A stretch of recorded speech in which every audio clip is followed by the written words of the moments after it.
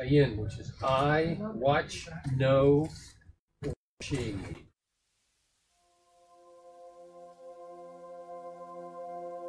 Ensure your servant's well-being. Let not the arrogant oppress me. My eyes fail, looking for your salvation, looking for your righteous promise. Deal with your servant according to your love. Teach me your decrees.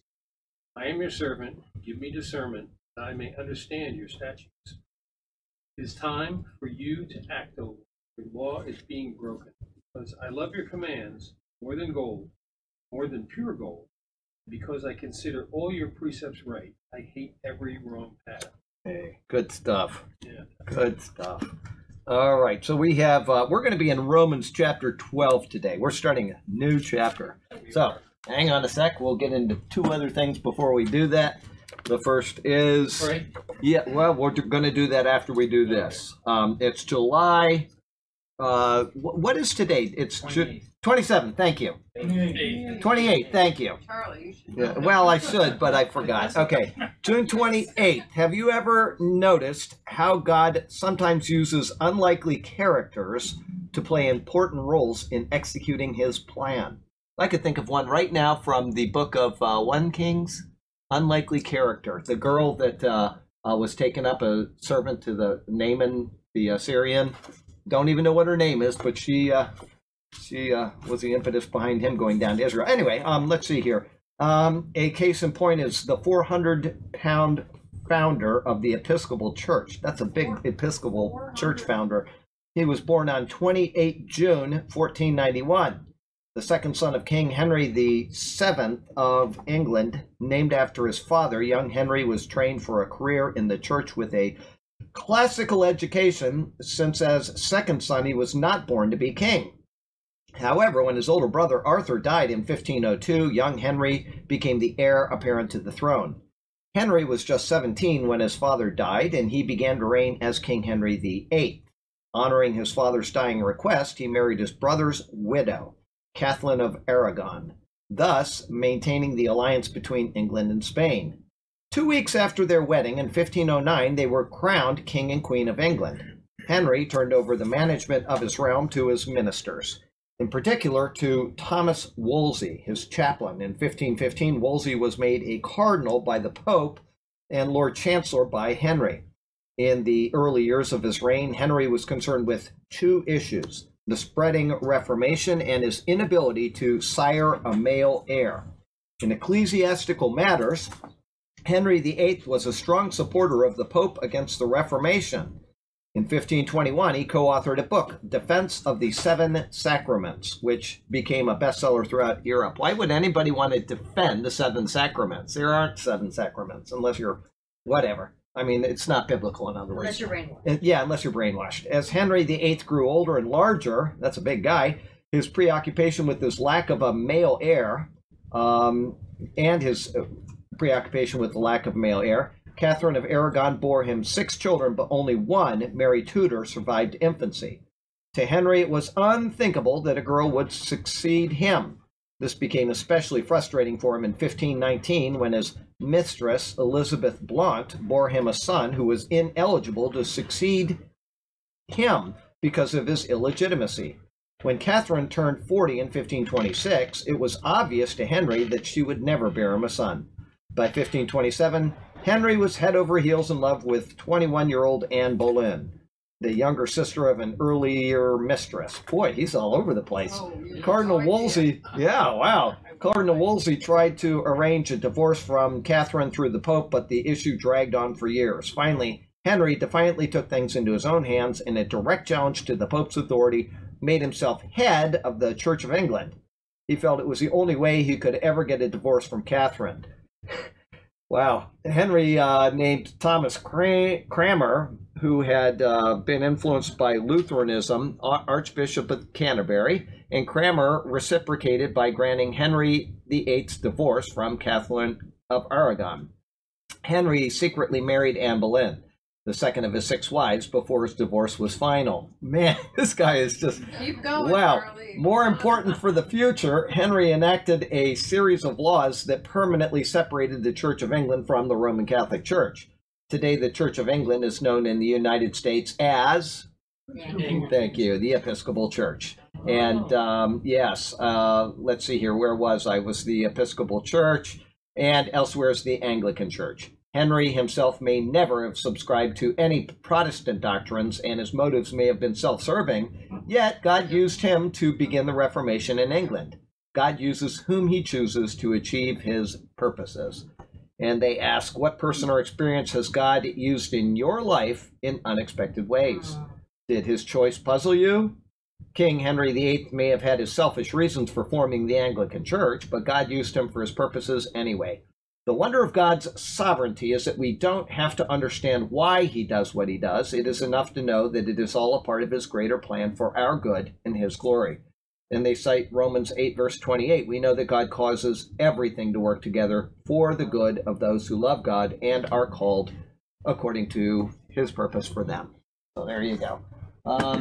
Then really quickly, Article 12 of the Chicago Statement of Faith, which says, Article 12, we affirm that Scripture in its entirety is inerrant, being free from all falsehood, fraud, or deceit. Okay, that's pretty clear. I don't think we need to go any further than that. It's just very clear. But we deny that biblical infallibility and inerrancy are limited to spiritual, religious, or redemptive themes. I see where they're going with this. They're saying that the Bible is completely inerrant in all themes, and then some liberal comes along and he says, well, spiritually it tells about Jesus, and that's true, but it's not inerrant about the story of Elijah going up to heaven in a chariot or something. That's what they're saying. They're saying that it teaches spiritual, religious, or redemptive things exclusive of assertions in the fields of history and science, etc. We further deny that scientific hypotheses about Earth history may be properly used to overturn the teaching of Scripture on creation and the flood. So they are denying that. I'll read it again. We deny that biblical infallibility and inerrancy are limited to spiritual, religious, or redemptive themes exclusive of assertions in the fields of history and science. We further deny that scientific hypotheses about Earth history may properly be used to overturn the teaching of Scripture on the creation and flood. In other words, evolution is a doctrine that is taught in school. Actually, it's a theory. There's no proof of it, and that's why it's called the theory of evolution. And people say that that refutes the Bible. One, it doesn't refute the Bible. It doesn't overturn the Bible. And two, it can have no fellowship with the Bible. There can be no fellowship between the doctrine of, or the theory of evolution and the doctrine of creation. Why? Give me one reason, only one. All we need is one. Is because original sin cannot evolve.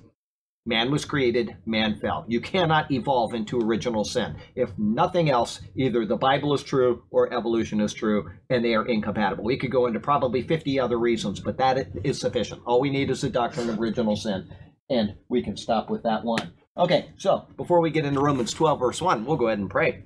Heavenly Father, we thank you so very much for the chance to come and meet together. We heard some really loud thunder and lightning out there, and we would pray that people would be safe and they would drive safely in whatever storms are coming down around Sarasota right now.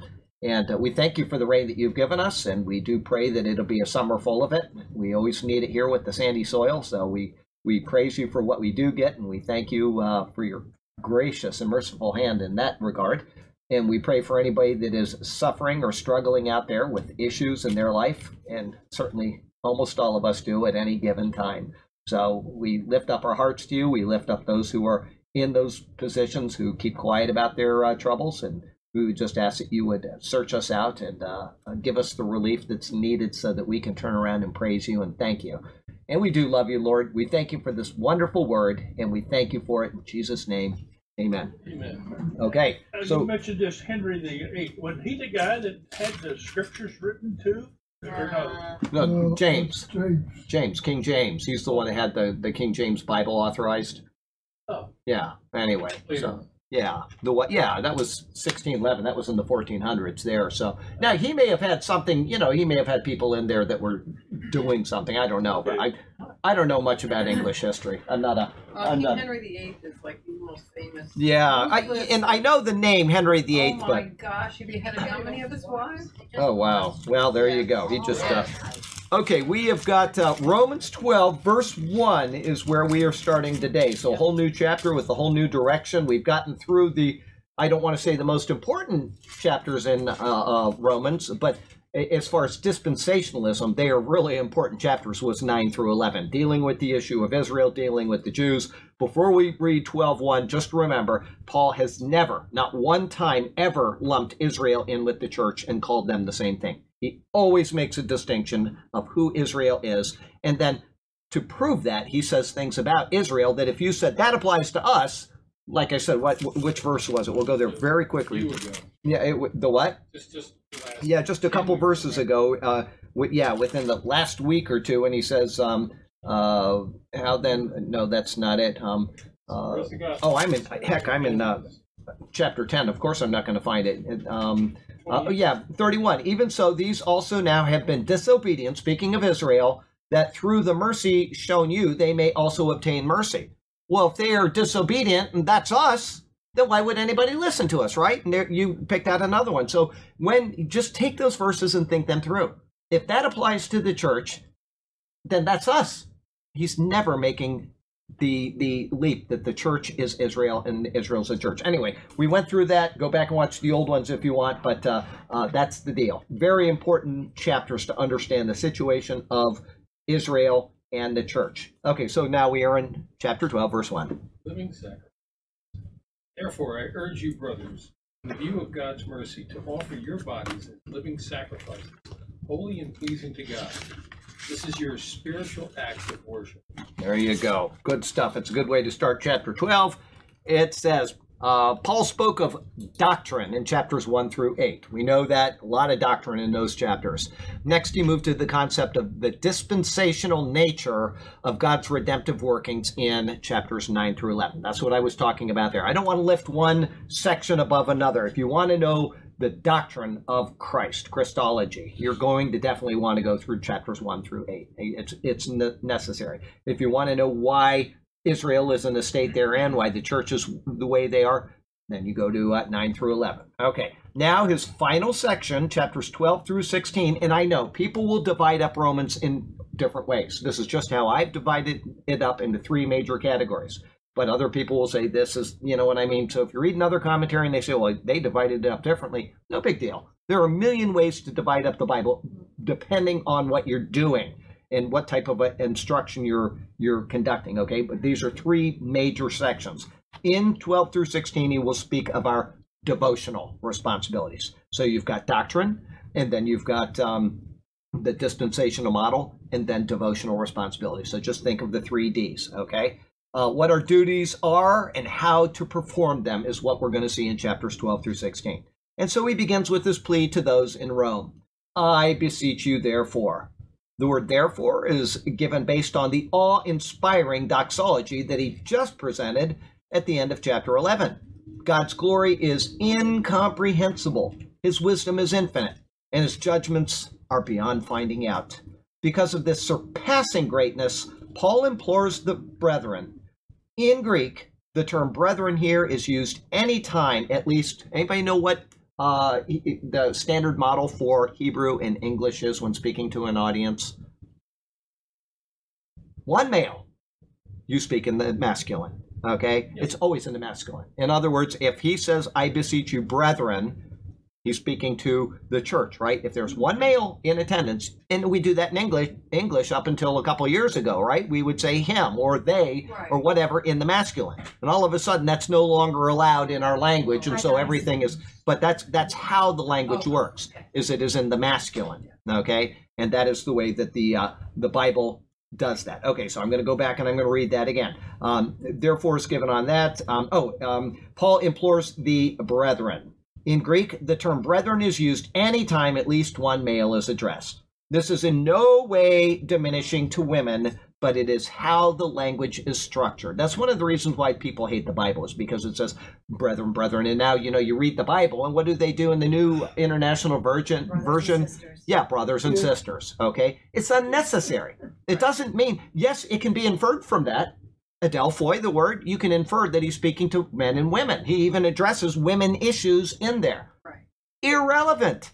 It's in the masculine in the Greek. There's no need to change it unless you are politically correct and you have an agenda against what is going on in the society, okay? Or pro what's going on in the society by tearing the society apart, which is what's happening in America. You can no longer be masculine without being toxic in the process, right? It's crazy. Okay, there you go. So, Does that put more accountability on male? oh, it's just the way it's structured. I don't think there's any more accountability on it. I mean, when we speak to God in the Bible, it's always masculine. And Jesus says, Abba, Father. Okay? And it does now in 1 Corinthians 14, it'll speak of the hierarchy. The Christ is the head of the church. The man is the head of the family. And that, you know, he gives the hierarchy. And so there's an accountability, but there's just as much accountability on the women. It's just a different type of accountability. Everybody's responsible to somebody. And then we all have interworkings that we're interconnected. So, if people use the Bible to say slavery is okay, right? Or if they use the Bible to say it's okay to beat women, they're misusing the Bible. Now, I will say this. In the New Testament, as well as the Old Testament, slavery is okay. It doesn't condone it. It doesn't say you shouldn't do it. It's just simply a state of fact. Slavery is a state of fact. When he wrote, he says, bondservants, obey your masters, right? Now, the one thing he says is if you can get your freedom, do so, okay? But he doesn't say that you should usurp your master, you should run away or anything like that. And in fact, he argues against that in the book of Philemon. This guy has run away. He's in trouble with you. I want to pay the cost. I want to take care of all of this. And that. Okay, so the book of Philemon is what we're starting. I think it's this Wednesday. We're going to start the book of Philemon. We're in Titus. We're almost done with it, okay? And so you can't justify slavery from the Bible, and you can't justify doing away with slavery from the Bible. Those are not issues that the Bible addresses. People try to make it into an issue. I'm sorry, it does not. Okay, marriage. People say that polygamy is not acceptable under the Bible. Well, when it says that an elder must be the husband of but one woman, what does that imply? That there's polygamy and that an elder cannot do it, but the rest of the society, it's a cultural thing. Paul was a Jew, right? Okay, so Paul is Jewish. Was polygamy allowed within the Jewish society? Absolutely it was. Right there in the Bible. It's never talked down against, ever. Now, people will say, every time polygamy is mentioned in the Bible, there's always something bad. One, that's not true. There are times where something bad happens. Hannah gets picked on by the other wife and all that. It's allowed. The Bible simply allows it in the Jewish culture. Now, today it may not. I have no idea what they teach as far as that doctrine. But in the Bible, people had more than one wife, and it was acceptable. So, speaking of wife, hang on a second here. Come here. I want them to see you and me together. Come here. Come here. That was perfect. That was perfect. We're talking about women. Come here. Come here. I want the people to see what's going on here. This is amazing. I did not know that you were going to do this. So look at this. I had no idea. Come here. Look at this. Come here. Sit down here. She's gonna take your picture. Oh, she's going to take our picture, and we got our gray shirts on. We both have jeans on too. We both have shoes on. Wow, I don't have shoes on. I'm sorry. That's not. Oh, there are people online that need to have a Bible study, and you guys are taking photos. So okay. Okay. So having said that. Happy 34th anniversary to you, okay? All right. 34. Oh, those really smell good. Bring those back. They smell great. Oh, wow. Wow. Story. Okay, Never come in late. Never come in late unless you want to get embarrassed. Okay, I'll take those home for you so you don't have to drive and hold them. So anyway, yay. I'm so glad she showed up for Bible class and she happened to show up in the same...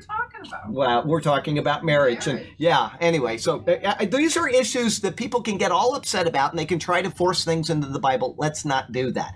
And I don't know how we got off. Oh, yeah, I do. It's because speaking of the masculine in the Greek. Okay, so here we go. Brethren, this is in no way diminishing the women. It's how the language is structured. Okay, those at Rome were all being addressed, male and females, including women, as is indicated very clearly in chapter 16. He's going to address women, but he always speaks in the masculine because that's the way the language is structured. Yes? If I was writing this, I would put in parentheses, believers, brethren, Believers. believers. Yeah, You but know. but you weren't writing it. Paul wrote it. I know, but I always use believers instead of Christians in writing, because Right. Christian could mean Christian can mean a whole lot of things. In today's world, Christian can mean a whole lot of things that are not intended by the word. So, okay, then he goes on. I'm going to read you it again because we've gotten off a little bit of a tangent. I beseech you, therefore, brethren, by the mercies of God. Okay, and then it says after that you present your bodies a living sacrifice, wholly acceptable to God, which is your reasonable service. By the mercies of God takes us back to the mercy verses of 1130 through 1132. Go back and read them if you want, which just preceded the doxology. As God is determined to have mercy on both Jew and Gentile, Paul states that those objects of God's mercy should, as he says next, present your bodies a living sacrifice. On the surface, this seems like an oxymoron. Why? Why does it seem, anybody? Why would it seem like sacrifices usually Die. Yeah, sacrifices usually means you're checking out. You're punching your ticket, okay? So a sacrifice by nature is something that dies. And yet Paul asks us to be living sacrifices. However, to Paul, there was nothing contradictory in his words. In his first letter to the Corinthians, he says in 1 Corinthians 15, verse 31, I affirm by the boasting in you, which I have in Christ Jesus our Lord, that I die daily. Okay? So he is dying daily. He is a living sacrifice. A sacrifice was offered to God for various reasons. Atonement, fellowship, thanks, and so on. All kinds of offerings that we went through in chapters, the book of Leviticus, especially up through chapter 16. You had the, from chapter 1 to 16, you had all of them, and it was kind of culminated by chapter 16, the Day of Atonement rituals. More sacrifices in there after that, but that's the general area of it. These offerings were sometimes entirely given over to God in the fire, such as a sin offering. Okay, now, there were times that the sin offering was entirely given over, but there were times that the priest would eat the sin offering of the people. Now, why would he do that? Because it's a picture of Christ taking in our sin and purging it away from us. Okay, so there were certain times that he had to do certain things. It's very, very detailed. If you want to know the offerings, it's a long book. It's very detailed, but you will be blessed abundantly if you go back and you watch the Leviticus sermons. We go through every single verse, word by word, and you'll learn a lot about sacrifices from the Old Testament system. Every single one of those sacrifices points to Christ. Every single one of them. Okay, so either way, through though the entire sacrifice was consumed. Oh, I'm sorry. The sin offering might have been burned up all the way. Okay, other offerings were shared by the one who offered it, such as in the fellowship offering. You'd have a fellowship offering. The Lord would get a portion, you'd get a portion. That kind of resembles our communion, Lord's Supper. We're fellowshipping with the Lord through that. So it's kind of a one-to-one ratio on that. Either way, though, the entire sacrifice was consumed, whether it was burnt wholly to the Lord, whether it was partially eaten here, partially eaten there, whatever. This is the idea that Paul is conveying to them here in the book of Romans, and thus to us. Now remember, when he is writing these things, he is we just said it, he's a Jew. And not only that, he was trained in the law of Moses. He was a Pharisee. So he is always thinking these things. If you can understand that Paul is a Jewish person, a Hebrew, and he is giving you examples from the Old Testament because there was no New Testament, he's got to teach them somehow, right? We understand the New Testament because it's written for us. That's not the way it worked back then. Paul is giving them doctrine, and he's giving it from the Old Testament. So if you don't know the Old Testament, there will always be a void in your understanding of the New Testament. Always. I'm not saying that you need to have the Old Testament. People go their whole life without having it, and they're fine Christians, but they have a void in their understanding of theology because they have not gone back and they have not properly studied the Old Testament. Personally, I love being there. Every time we close out a book in the Old Testament, it brings me to tears because I love what we have learned in the process of going through that and how it points to Christ, okay? So, anyway, Paul is conveying this to them and thus to us. We are to be completely consumed in our offering to God. Not in literal death, but in death to unrighteousness, death to sin, death to immorality, and so on. All of the things that we're not supposed to do, we're supposed to die to daily. I die daily. We are to be living sacrifices. This living sacrifice is to be a part of our very nature as we continue on in our earthly tents, which are our bodies. Paul also calls them elsewhere earthly tents, but he also calls them jars of clay, because we're humans, we're jars. A clay jar is worth what in the Old Testament? Nothing. It's nothing. But what do you put in it is what makes it valuable. We are jars of clay, but we have the Spirit. The most valuable commodity in the universe and beyond the universe is the Holy Spirit. So it is what is contained in us that makes us of value to God. We are sealed with the Holy Spirit, and therefore we should take this jar of clay and we should present it to God as a living sacrifice. Okay, so we got our earthly tents. We're waiting for the day that Christ is going to call us home, and that's either through death or through the rapture. Yes, unless you are in a Reformed church, then you won't believe in that. And so, yes, people ask that from time to time. Are people that don't believe in the rapture going to be raptured? Yes, it's a guarantee. The Holy Spirit is a guarantee. He is not going to take the Holy Spirit away from them and leave them behind. The only difference between the people in the Reformed churches and the people that believe in the rapture is that they will be more surprised than we will. Okay. Yeah, they will be very surprised. But it's going to happen to all people. If you are a saved believer in Jesus Christ, you are saved. If you read a commentary that says, oh, well, they're not going to go because they don't believe God's word, that's stupid, because there are people that make those commentaries that don't believe part of God's word. And read their other pages, and there's something that they are flawed in their theology. And they're going to be taken too.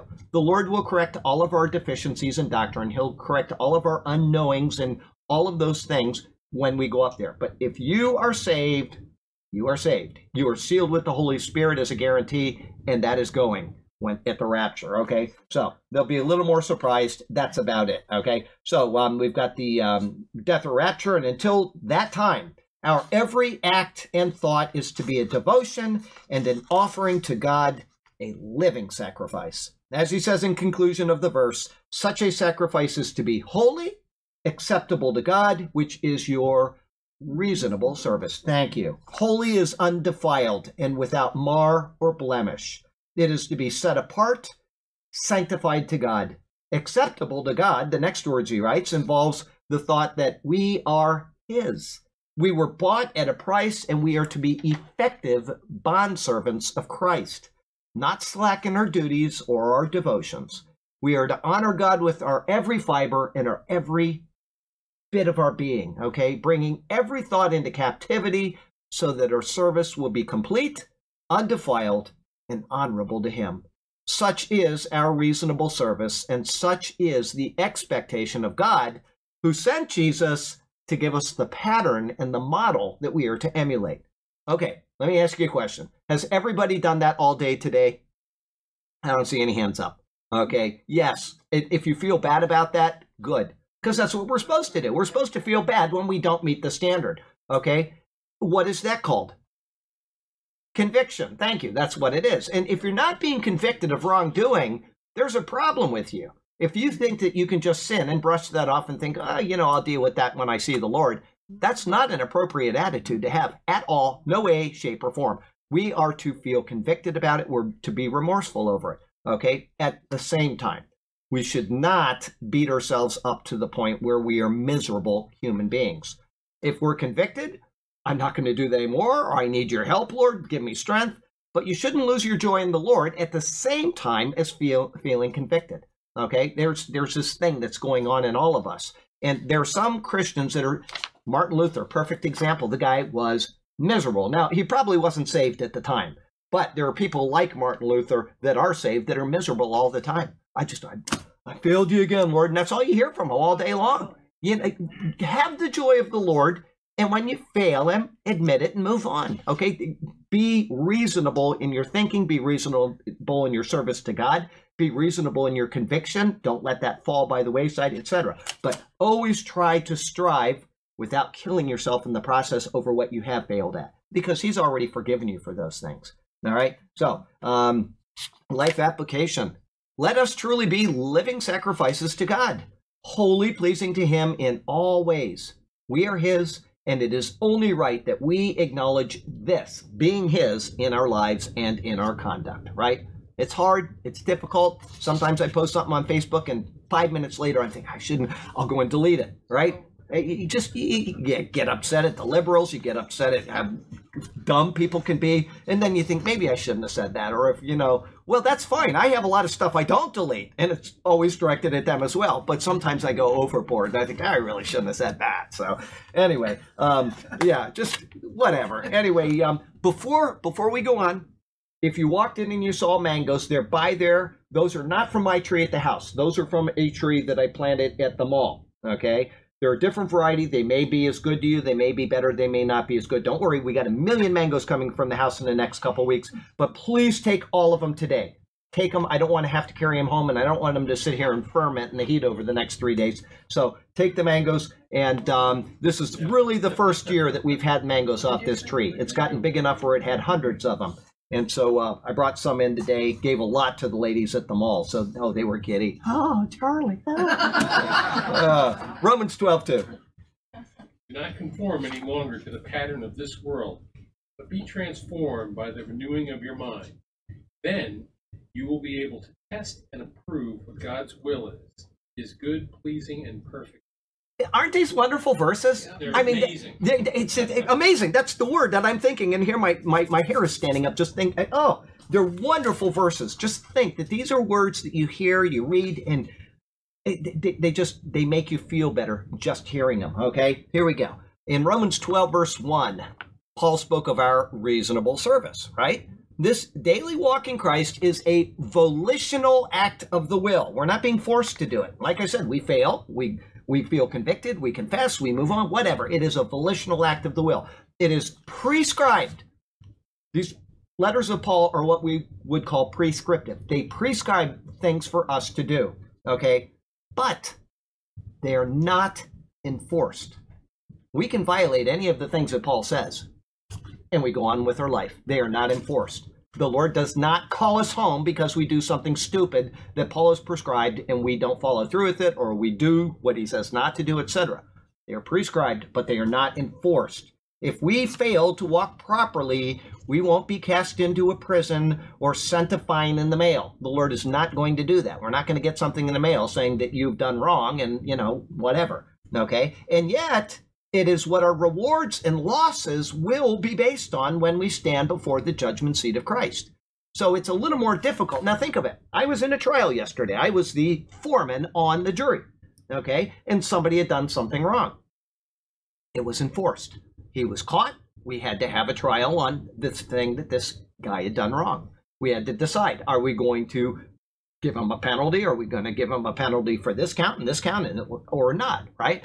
That is enforced. We don't have that here, okay? Now, when we have something like that in our society, and the judges stop punishing people that do wrong, eventually, what happens? We have somebody, we'll just use drugs for an example, okay? You start taking drugs, and the law doesn't care anymore, right? Who is it that ultimately suffers?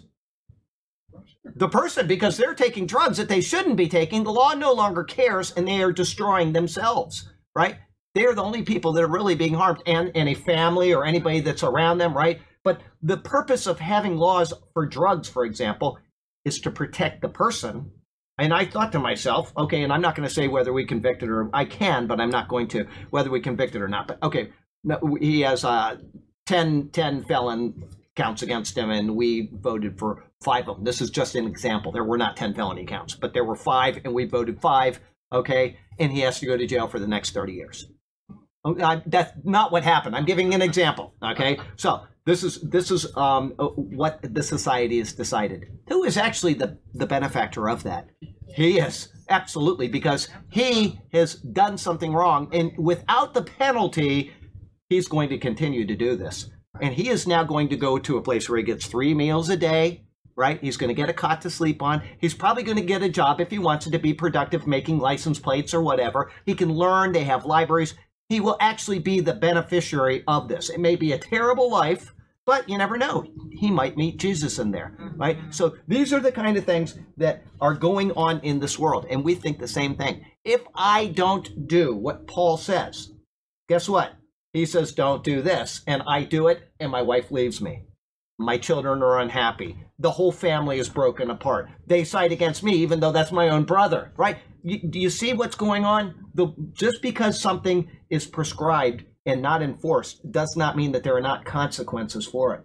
We should follow through with these prescriptions, okay? And then ultimately, rewards and losses are what they're going to be based on, okay? So keep those things in mind. Understand what is going on in Paul's letters and how God loves you enough to give you these letters, to give you right direction. That's what's important here, okay? So rewards and losses when we stand at the judgment seat of Christ. We are asked to think soberly on our calling and to fix our eyes on the prize, not settle for mediocrity.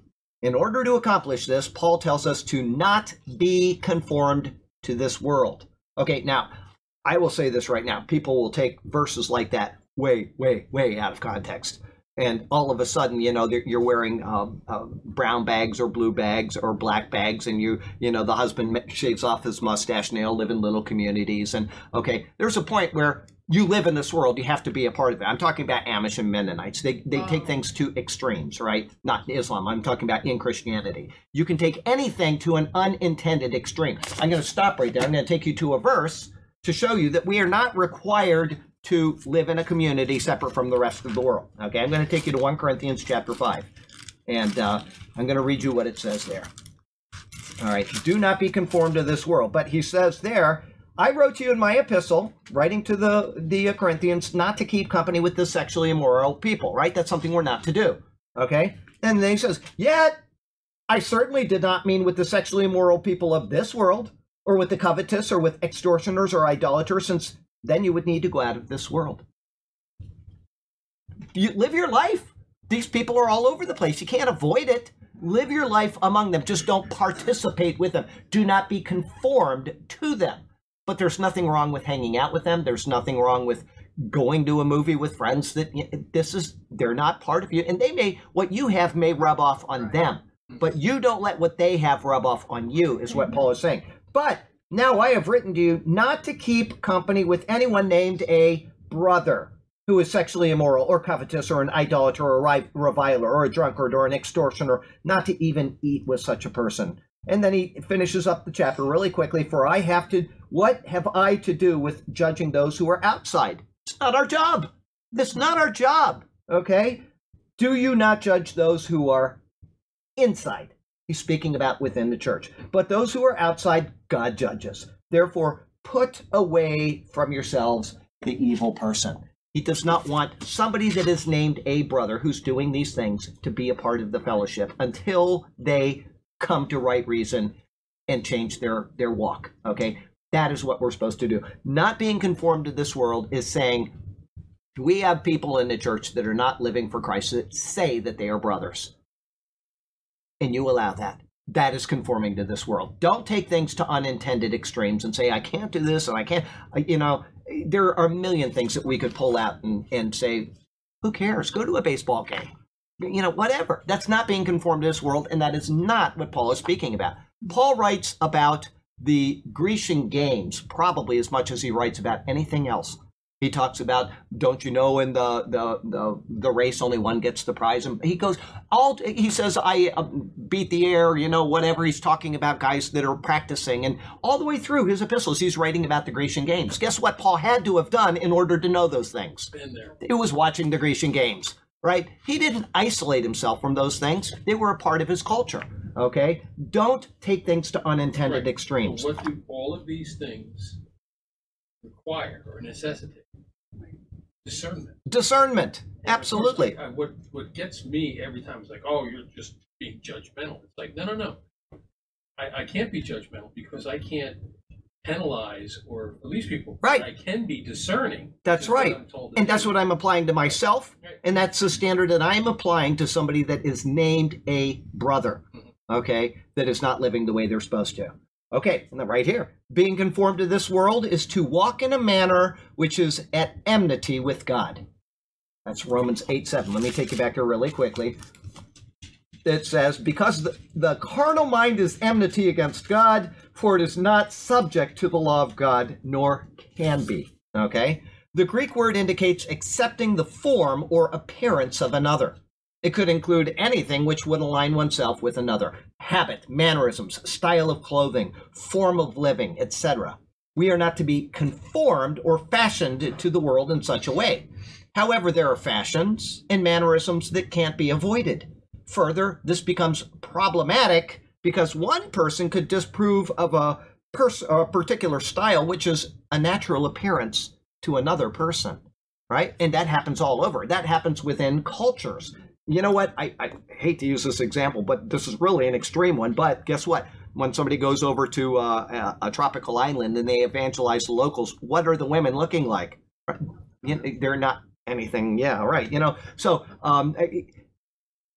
is that wrong from what do you call it? A English perspective? What do you call it? Victorian English? Oh, yeah, it's way wrong. But for them, that's normal. That's not an issue of lust. It's not an issue of any such thing. That's just their traditional wear. Okay, so we have to be careful in how we impose our standards on other cultures and how we say what is appropriate within this culture, what is not appropriate within this culture. It can be difficult, and it can become very quickly a point of being judgmental, very quickly. But as he said, I'm not imposing it on anybody else. I'm imposing it on myself. This is my standard for me. Okay. Let's see here. Where were we? Habit, mannerisms, etc. Okay, becomes problematic with particular styles, etc. If the thought of conforming isn't carefully considered, one could find fault with anything. Sure. And there are Christians that do this all the time. Men's hair reaching to the collar. I was in a church right down the road here for years. That's where my children went to school, and there was a church co-located with it, and it was very legalistic, King James only. But this one guy was the determining factor of whose hair was too long, right? If your hair touched the collar, your hair is way too long. It was insane, crazy, absolutely crazy, right? The way that some people judged the world, completely tearing scripture apart, completely abusing. Listen, I don't know how you can reconcile this when you're dealing with people like that, but John the Baptist, okay, he was born a Nazarite. That's right. He was born a Nazarite. Samuel was a Nazarite. Scripture will never contradict scripture. Okay. These people never cut their hair ever in their life. Their hair was very, very long. Was that in violation of 1 Corinthians chapter 14 or 11, 14? No. Did they have beards? Guaranteed. Nobody would mistake them for a woman. Okay. Nobody would make that mistake. Okay. If you want to look clean shaven, if you want to look fine and clean cut for your job or for whatever, that's fine. But don't impose that on other people. So in that particular church, there's so legalistic from what? Where does it say? No dancing. No this. It doesn't. That's just it. That is what legalism is. When legalism is something that is imposed that is not scriptural. Liberalism is something that is allowed that is unbiblical. You've got the two extremes, okay?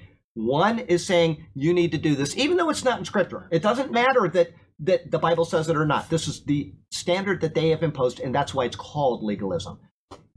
We're going to allow this illicit behavior.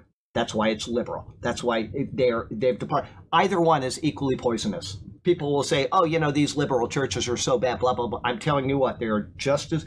These people doing this are just as bad. When you start imposing non-biblical standards on people or taking something that is in the Bible and misusing it, that is just as detrimental as ignoring what the Bible says. And people may not see it that way, but it is. You will harm the relationship with Christ when you add to or subtract from the Word of God. Either way. Okay. So, men's hair reaching to the collar, beards.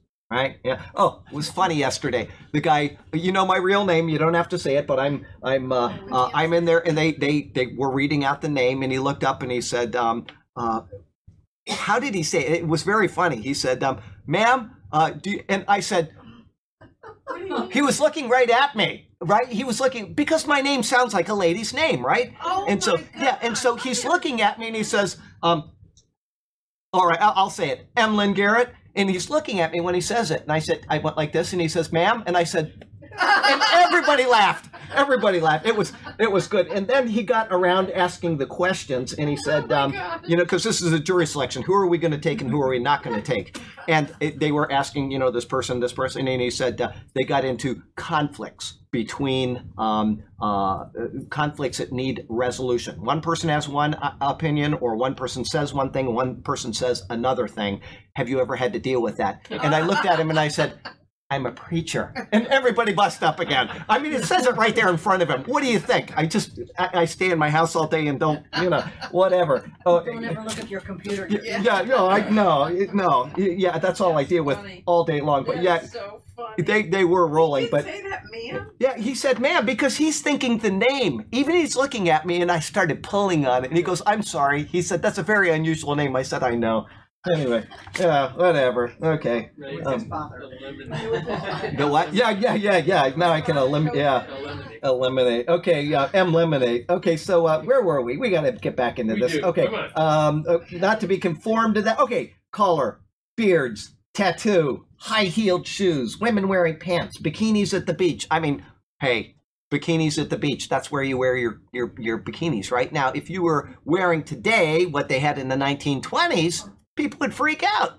But this is a different culture. It's a different time. And I got to tell you what, I have no problem going to the beach. I don't think any differently of. I will say this. Maybe some guys will agree with me and some won't. But when I see a woman that has a long dress on, I think it's more. Yeah, I get more of an idea of a woman than I do somebody out at the beach. So people that have issues with that type of thing probably shouldn't go to the beach. But that's what you do when you go to the beach, okay? So once again, I don't want to get too. They what? My neck hurts when I go to the beach. Yeah. His neck hurts when he goes to the beach. First look, you get because you got to know what's out there. And the second look is like you're. No, how did Adrian Rogers said? Adrian Rogers, and Tom says it too. The first look is okay. It's the second one that'll get you or something. Yeah, there you go. So you just keep your eyes to yourself. And we were just talking about that. Me and somebody else were talking about this just a couple hours ago. That Job said, should I've made a covenant with my eyes. Should I look at a maiden? In other words, it doesn't interest me. I am the Lord's servant. I have a wife. I've made a covenant with my eyes not to do that thing. Okay, but I'm not going to go out there and impose my standards on people, even Christians that want to wear bikinis. It's not going to happen. Okay, so we've got all of these different things. Tattoo, high heel shoes, women wearing pants, bikinis at the beach. The list could go on and on and on, and it often is never ending with the judgmental type. Once you introduce something into your opinion, imposing on other people that is not in Scripture, you have become a legalist. Okay? I don't care if it's your hang-up. You do not do that. Now, I'll give you an example. I think I've given it in this class before, maybe not. I had a professor, one of my favorite professors up at the Southern Evangelical Seminary, and he had a friend that was a baseball guy. That's all he thought about was baseball. He was baseball. He had all the team stuff. He went to every game. Baseball. All right? And he met the Lord. And he gave up baseball. It was like an idol to him. But guess what he did? The professor and a couple other guys were like, we're going out to the game tonight. You want to come? And he was like, how dare you? How could you?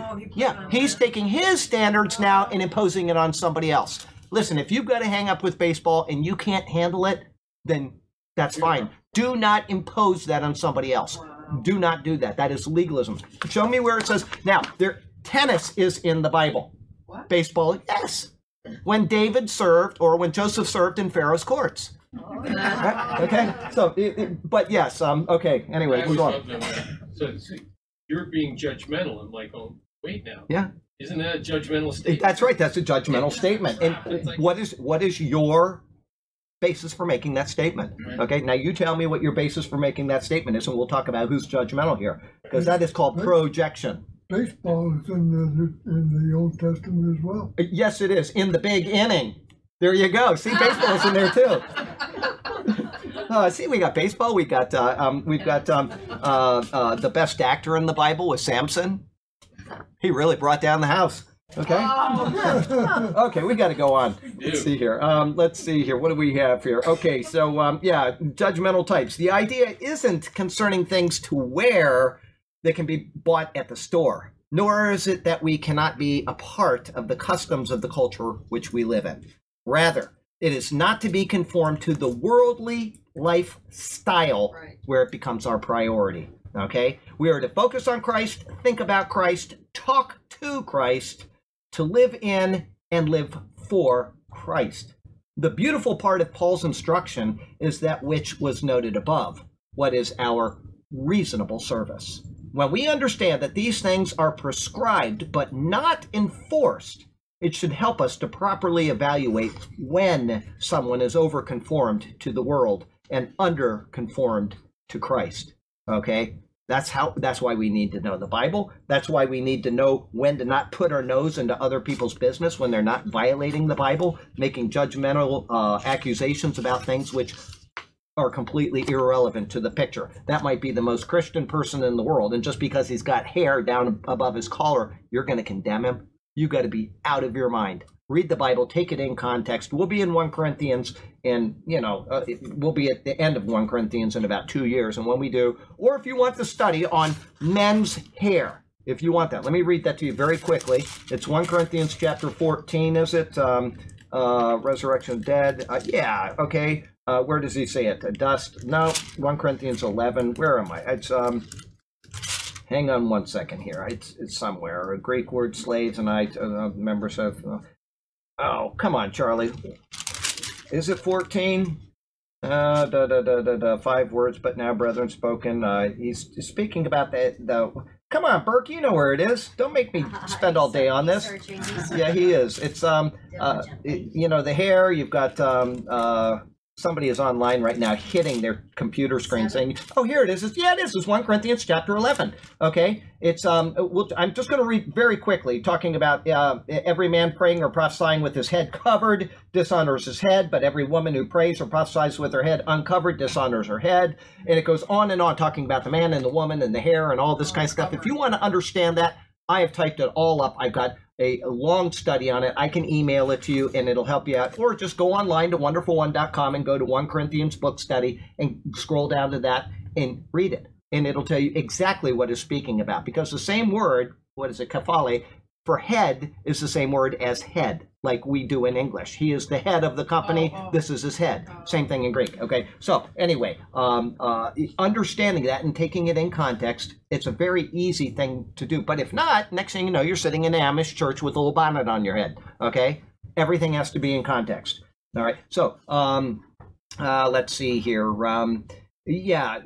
Customs and cultures which we live in, rather, it is not to be conformed to the worldly lifestyle where it becomes our priority. And I said that. Okay, so when we understand these things are prescribed but not enforced, it should help us to properly evaluate when someone is overconformed to the world and underconformed to Christ. And this is explained by the next thought, which is preceded by the word but. This word in Greek, Allah, is given to contrast the first thought. Instead of being conformed to this world, it says that we are to be transformed by the renewing of your mind. It is the mind and the attitude which stems from it, which is being focused on rather than the externals. Remember this when Frank and Fran finger point or find fault in your fashion, okay? Frank and Fran finger point or finding fault in your fashion. Okay, took a second there. To be transformed is to have a complete mental change in who we are from who we once were. It's a mental change more than a outwardly change. Okay, the Greek word is metamorpho. Anybody recognize that? Yeah, it's like metamorphosis. That's right. If you notice, it is the root of our word metamorphosis. Just as a caterpillar is changed into a butterfly, we are to be changed from an earthly mindset to a heavenly one, from our view of a temporary existence to an eternal one, from a system of living for pleasure to one living for Christ's honor. This word is used only 3 other times in the New Testament. Matthew 17, verse 2, Mark 9, 2, and 2 Corinthians 3, verse 18. The first 2 are speaking of the, anybody? Metamorpho. The transfiguration. Very good. The third is this verse from Paul's hand, but we all with unveiled face. The third is this verse, and then the fourth is, but we all with unveiled face, beholding as in a mirror the glory of the Lord, are being transformed, metamorpho, into the same image from glory to glory, just as by the Spirit of the Lord. At the transfiguration, God's glory showed through Jesus, not upon him.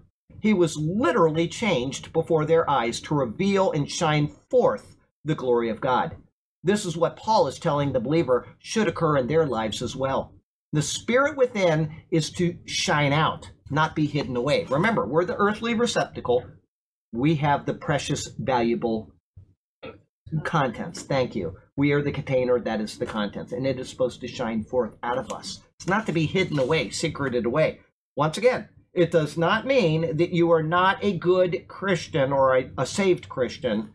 Shouldn't have said good. It is not that you are not a saved Christian if you don't demonstrate this. And this is where Fran and Frank finger pointer come in also. Okay, well, that guy can't be saved because. That guy can't be saved because. All right? Absolutely not. I'm sorry. That is not how it works. You are sealed with the Holy Spirit when you believe. Believe. Okay? Everything after that comes down to rewards and losses. You are sealed with the Holy Spirit. It is a guarantee. That is it. If you get these finger pointers out there that are saying that person can't be saved, they have no idea what that person's life is like. They have no idea. And I guarantee if you went and peeked in their window, Yes. bedroom window, Yes. or their what do you call it? Not bedroom window. What's the living room? Thank you. The living room window. Picture window. Picture window. Thank you. You would see a completely different set of people at home, and they are just as bad. Okay, so there you. Anything might get you in trouble. Yeah, no, don't peek in people's bedroom window. Okay, it's the picture window. Anyway, okay, so let's see here. Yeah, we're to have the glory of God shining out. It's not to be hidden away. But again, this is accomplished by our voluntary actions. Thus, when someone sees us, they should be seeing the changed person revealing the glory of God, albeit in the fallen body. This is the error of charismatic churches where signs and gifts are displayed at worship services. The change isn't to be in church on Sunday morning. I'm sorry, that's not the way it works. As a matter of fact, and I've said this before, but it's a truth I see every single day on Facebook. Every day. Sunday before church, I'm so excited. I'm going to go get a big dose of the Holy Spirit, right? And then after church, they come and they say, it was the most spirit-filled, wonderful church service. I'm so filled with the Lord. And Monday morning, they are posting the most vulgar, indecent things, or they're saying how bad their life is, or I don't understand why my boss is such a crumb. And I think you obviously didn't learn anything in church, right? Because you are not being filled with the Spirit the way you should be. You thought you were yesterday, and that has nothing. What they do in those churches has nothing to do with what the Bible says about being filled with the Spirit. As I say again and again, and people don't want to register it, it is a passive action. It is not an active action. It's passive. There are certain things that you do, and the Spirit fills you. You have all of the Spirit you are ever going to get the moment that you believe in Jesus Christ. You will never get more Spirit, ever.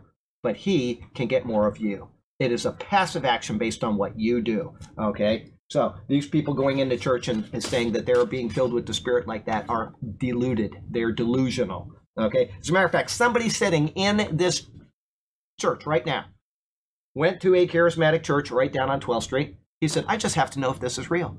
And the guy walked around and he slayed in the Spirit every single person in the church. And he got to this guy and nothing happened. It wasn't me, I can tell you that right now, but nothing happened. And the pastor said, what? He's not filled with the Spirit or something? I don't know. I'm not going to put, I'm He's not not going a to, Christian. yeah, whatever. Anyway, he's the only person that understood right doctrine in the entire church. And somebody posted that on Facebook just yesterday or 2 days ago. Is being slayed in the Spirit real? And all I did was put no, okay? Other people started posting, oh, it's happened to me a million times, and blah, blah, blah, blah, blah, blah, blah. I'm sorry. Absolutely not. That is absolutely untrue. There are people that are deceived and there are people that are deceivers. And you know what? If you want to see what being slayed in the Spirit is, just go to any hypnotist thing on Friday night down at McCurdy's Comedy Club. If they have a hypnotist in there and all the people that are falling out in the audience, it's the exact same thing. It's hypnotism. That's all it is. Don't ever tell me that you have been slayed in the Spirit, because I'm not going to believe you, and I'm going to say that you have. Is that what it is? Of course it is. People allow themselves to be, Oh, they yes, open themselves up. they open themselves up to suggestion. That's exactly right.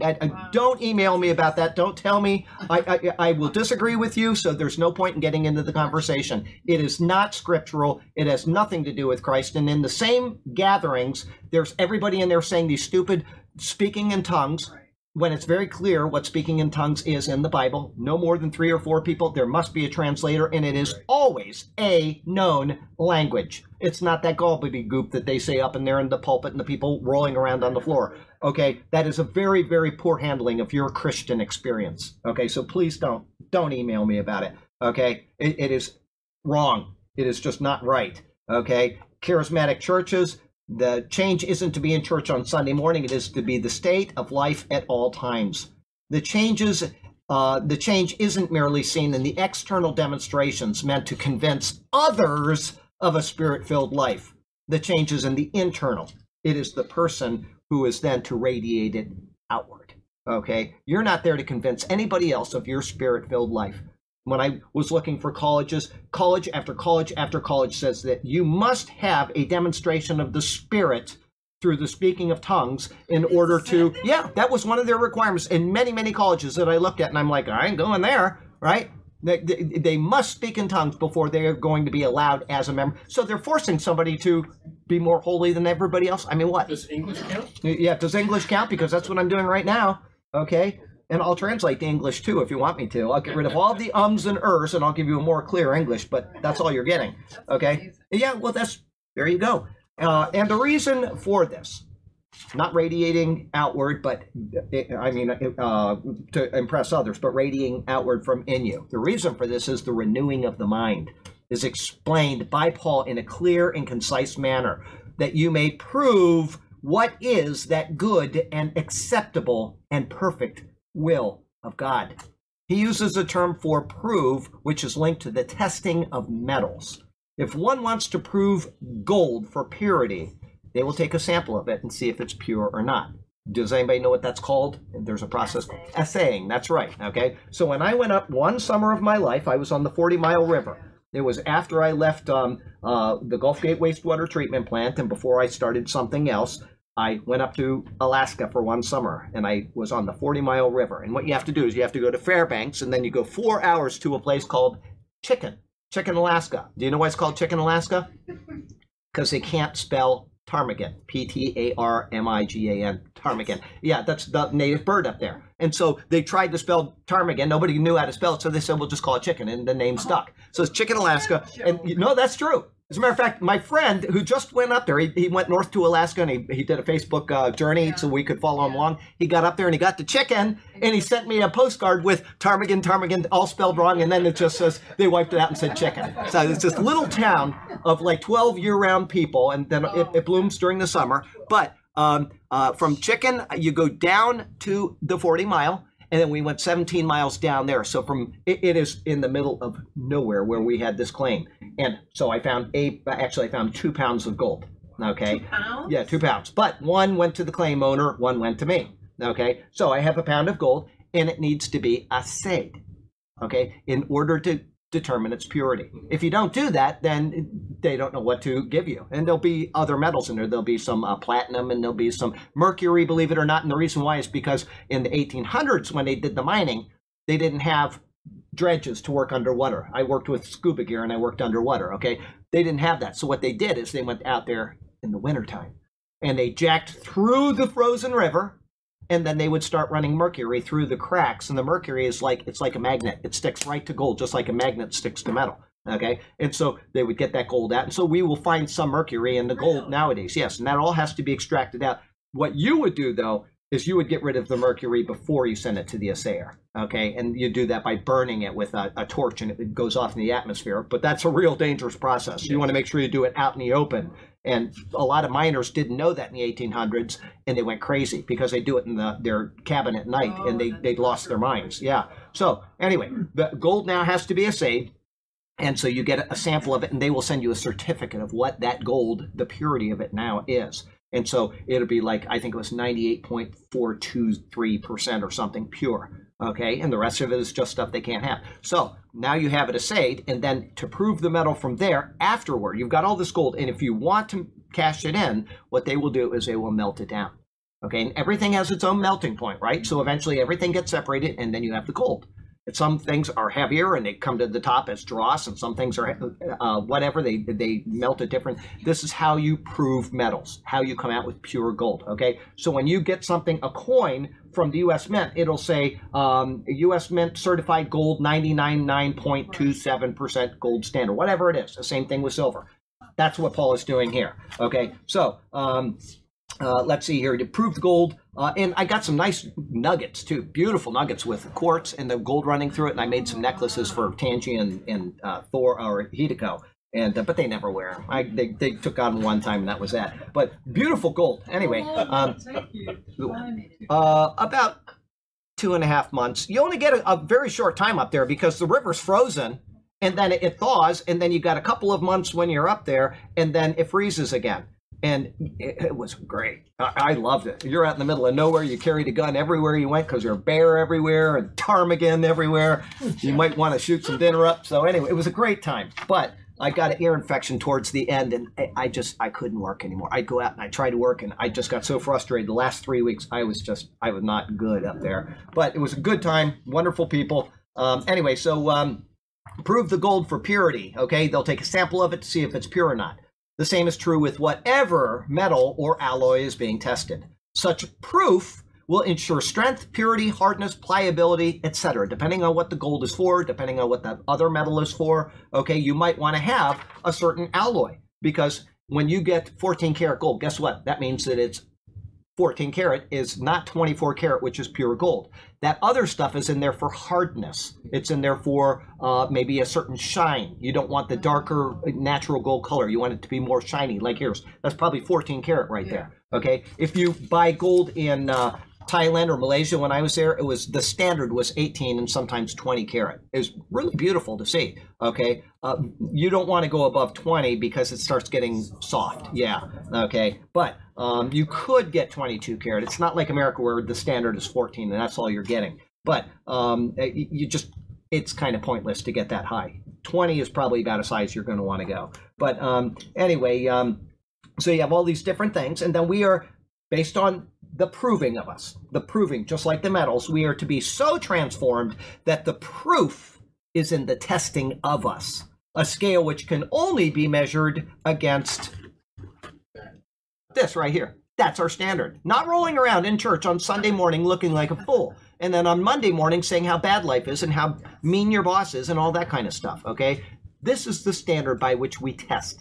God hasn't given us another standard. He hasn't given us a standard of how holy we are by making up words that have no meaning or by doing any of the things that the charismatic churches love to do. It is not a proper standard. That is the proper standard, okay? God's word in this life, and by the Lord at our judgment. So we have one standard now that we can apply to ourselves. Remember I said that it's prescribed, but it's not enforced, right?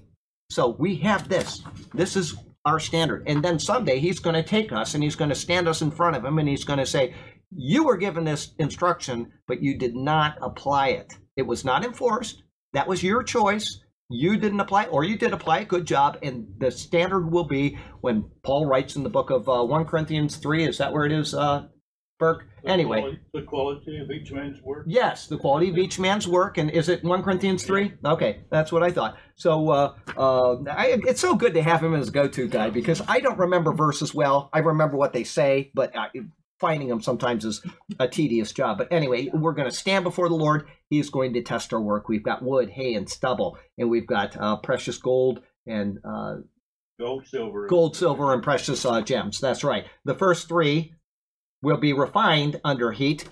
The other 3 will be burned up under heat. And so that's what it's going to be like. We're going to have a refining, or we're going to have a burning up. And there's going to be some people that are going to be real toasty when they're done with the evaluation, but they have not lost their salvation, right? They're in the same place that you will be for all eternity, okay? If people would keep the finger. I love the saying. I heard this years ago, and I hear it once in a while, and I do say it from time to time, even though it's kind of cliche, is that when you have a finger pointing at somebody, you've got 3 more pointing back at you. So there you go. Yeah, it's a good way to remember. Warren. The what? Warren. Warren, yeah, Warren's good about that. He's got a couple good cliches. He's got a couple really good. He says sometimes the devil's in the room. How does he say it? And you're the only one there. Yeah, and you're the only one there. That's right. He's very good about that. Sometimes the devil's in the room and you're the only one there. So he's a wonderful guy. He's a Warren is from the projects, and we see him every week, and he is a marvelous human being. So, okay, anyway, we're to be transformed. Okay, the proof is in the testing of us. We have the Word of God as our standard, the Lord at our judgment. The good and acceptable will of God, which Paul writes, is our goal and the standard of our testing. We cannot get this from the inner Christ, which is another problem. People talk about the inner Christ and you get these New Age churches. I'm sorry. The way big mistake there, folks. Stay away from that type of terminology. Only by adhering to the Word of God and allowing it to change us to the conformity of the Holy Spirit. The Bible shows that being filled with the Spirit, and I've already talked about this, is a passive action. It is not an active one. As we comply, He fills. As we fail to comply, there is no room for the filling. That's just the way it works. When you have a glass and it's already full of something else, you can't put in anything else, right? When the glass is empty and you're saying, I'm being obedient to the Lord, the Spirit fills. It's a passive action. The glass is doing nothing. It's receiving the filling. That's what happens when we're obedient to the Word of God. And as I said, 34 years, the poor woman, I've been married to Hideko. I will never get more married than the day that she and I said I do to each other 34 years ago this day. At 6 o'clock in the morning, out at the end of the dock. Yes, the sun was rising. Yes, we were on our way to Japan. So we're going to go to the land of the rising sun. We're going to get married at the...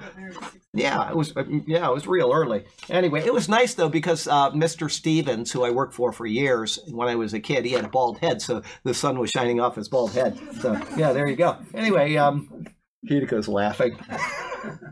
Okay, anyway, so Scott Calloway, who comes every year, and he's with us every year 2 or 3 times, he was there at the wedding. Oh, really? Yeah. As a matter of fact, he shaved me when I went into basic training. He gave me my last haircut. He said, you don't want to go like that. So he gave me a haircut. I got photos of it. So anyway, yeah, hey, we've been friends a long time. And here he is still showing up in my life all these years later. Good guy. Great guy. Okay, so the it's passive action. Okay, as we comply, he fills. As we fail to comply, there is no room for the filling. The believer can never get more of the Spirit, but the Spirit can always get more of the believer. Always. Life application, and we'll get one more and we'll be done. We're going to have to go through that quick. That's a long one. Oh, well. Okay, the life application, the renewing of the mind must come about by adherence to God's Word. Without it, we become the arbiters of what is and is not acceptable. Everybody got that? It's either this or it's us. It can't be both. It's impossible. It has to be the Lord. Okay, stay close to the Word, know the Word, and live out the Word. Allow the Holy Spirit to fill you through obedient conformity to God's Word. Wonderful stuff. Next verse, yes. Matthew 5:16. Let your light so shine before others. Now, if it's just for us, it's saying it's just to shine out to other people, that they may see your good works. That's right. Glorify your Father who is in heaven. So this thing about us, all the gifts of the Spirit are for the church's edification, for their growth. That's all right. Of them. All of them. All of them are. That's exactly right. It is God gave these gifts for the body. That's right. Not for the individual, and the body is to be there to give glory to God. Exactly the ultimate goal of all of it is for edification of the church, so that the church can be glorious or give glory to God through how it is perceived and how it acts and conducts itself. Absolutely. Right. Very, very good. Okay, go ahead. 12:3. For by the grace given me, I say to every one of you, where did I just lost my spot? Okay, do not think of yourself more highly than you ought, but rather think of yourselves with sober judgment in accordance with the measure of faith God has given you. Don't think more highly of yourself than you ought. I mean, that one, the rest of the verse, all is good, but every time I think of that, be humble. Be humble. Don't think more of yourself. I mean, that is a giant problem, because once you start thinking highly of yourself, you are not thinking highly of the Lord. It's either him or it is you, and there is no fellowship between the two when you are exalting yourself. Okay, so there you go. Hi, how are you tonight? That's all right. Come on in. We're almost done. Couple more minutes. Okay, so here we are, 12:3. In this verse, Paul makes a wordplay for us from the idea of thought. 4 times in the Greek, the word phronein is used in one form or another. Each is given to have us stop and mentally consider or to think on the thought he wants us to think about. Okay? The word for, it begins with for, is given to build on verses 1 and 2. He spoke of our responsibility to the Lord to be as living sacrifices and to not be conformed to this world, but be transformed. Okay? Well, remember that. If we are living sacrifices and are being transformed to correspond to the will of God, then what he will now write should naturally follow. Everybody got that? He's making, just like he has in the past, he's making a logical argument towards an end. He's very good about doing this, okay? But rather than immediately starting with this, he interjects a point of humility concerning himself. He says, "For I say, through the grace given to me." What is grace? It's unmerited favor. Unmerited favor. Thank you. Grace is getting what you do not deserve. It's the opposite of mercy, which is not getting what you do deserve. Right. So I don't know what happened in the court afterward. We gave our verdict yesterday. We left, and then there was a sentencing. I have no idea what happened. Okay. All I can say is that either she was merciful or she wasn't merciful. That's her job as the judge. It's not our job. Yeah. No. Oh, no. Once you give your verdict, you go. Okay, that's it. So we left, and I could look on the newspaper probably, and, whatever. I have no idea if they publish that kind of stuff in the paper or not, but that's it. So the grace given to me is what Paul says. He's speaking about his apostleship. Okay, that's in Romans 1, verse 5. Go back there and read that, okay? Which is preeminently one directed to... Okay, but what is the church led by? No. Paul's apostleship, come on, is to the... Begins with, yes, Gentiles. There you go, to the Gentiles. Okay, I am the apostle to the Gentiles, as Peter is the apostle to the circumcision. Right, okay, so despite this exalted position, all right, it was given through grace. It wasn't something that he earned. He didn't merit it. It was through grace. In other words, Paul has excluded boasting from his position, and therefore, when he pens his coming words, boastings or feelings of superiority should be excluded, right? Okay, in the end, if our position came by grace, then the playing field is level. There's no hump for one person and valley for another. It is level, okay? Having shown this up front, he continues with, "To everyone who is among you." He's writing to all of them, okay? Each recipient of his letter, and that includes all people today because these are still prescriptive for the church age, all right? It includes even us today who peruse the words of Romans, is not to think more highly of himself than he ought to think, right? Whatever our position is, we shouldn't allow it to go to our heads. Pastors are often placed on high pedestals. You hear that a lot. You just, he's a great man of God, whatever. Whatever our position is, we shouldn't allow that to happen. This, as far as putting them on a pedestal, this only increases the size of the church. This only increases as the size of the church increases. Swollen heads overshadow large pulpits. Eventually, they are treated, and they accept the treatment as superstars. Elders in churches will often have their heads burst forth with thoughts of control and power. We've seen that in churches that some of us were in, all right? They didn't have to do the hard work in seminary, but they still get control of the flock, okay? You're appointed as an elder, and all of a sudden, the next thing you know, they're making all of the decisions, and they're doing it in a way which is not user-friendly, okay? Those who have a strong grasp of the word, taking it in context and understanding the nuances of the original languages, can lord this over others, don't they? You even see it in commentaries sometimes, okay? They've mastered the Greek. They've mastered the Hebrew. They understand all of the nuances, and all of a sudden, I know it and you don't, okay? So you got to be careful. Don't think more highly of yourselves than you ought, okay? They act as if they hold the keys to deep insights and wisdom, doling it out with a teaspoon. Musicians are often exalted and act as if they are greats of the faith, simply because they sing songs with deep-seated theological lyrics. And the list could go on. We see it in churches all the time, okay? all the time. But Paul warns against this, and we should heed the warning, even taking time to memorize these 12 words, not to think of himself more highly than he ought to think. Okay? Say it to yourself. Say it to yourself. Don't think too highly of yourself. As soon as pride steps in, the devil gains a foothold into the life of the believer. If the Creator can come in human flesh, walk among us, and wash the dirty feet of his apostles, the highest designation in the church age, then we have nothing to consider ourselves more worthy than any other person in this body. After all, Paul has already shown that the apostleship is given by grace. They are the highest level in the church, and yet the Lord himself washed their feet. Right? We have nothing to boast over. It all is all by grace. He has preempted boasting at any level, from the apostle all the way down to the guy that cleans the toilet. Boy, that's the shiniest toilet in all the churches in America. See what I did? Don't do it. Okay? Just clean it, move on. Okay? And if they're dirty, it's my fault because I'm the one that does it here. So blame me. All right? Let's see here. So anyway, instead, Paul says that we are to think soberly, using the term sophrein. This word is used to indicate being sober-minded or to think clearly while exercising self-control. It is formed by two words which translate as safe and that which regulates life. The second word is the root of our word diaphragm. Everybody got that? That's your diaphragm? Okay. Helps Word Studies gives the example of an opera singer who controls the length or quality of his tones by the diaphragm. This then controls the ability to breathe and to moderate heartbeat. This in turn regulates or brings safety to the body, keeping it properly controlled. See, everything is working together. This physical example translates well into what Paul asks us of our mental state.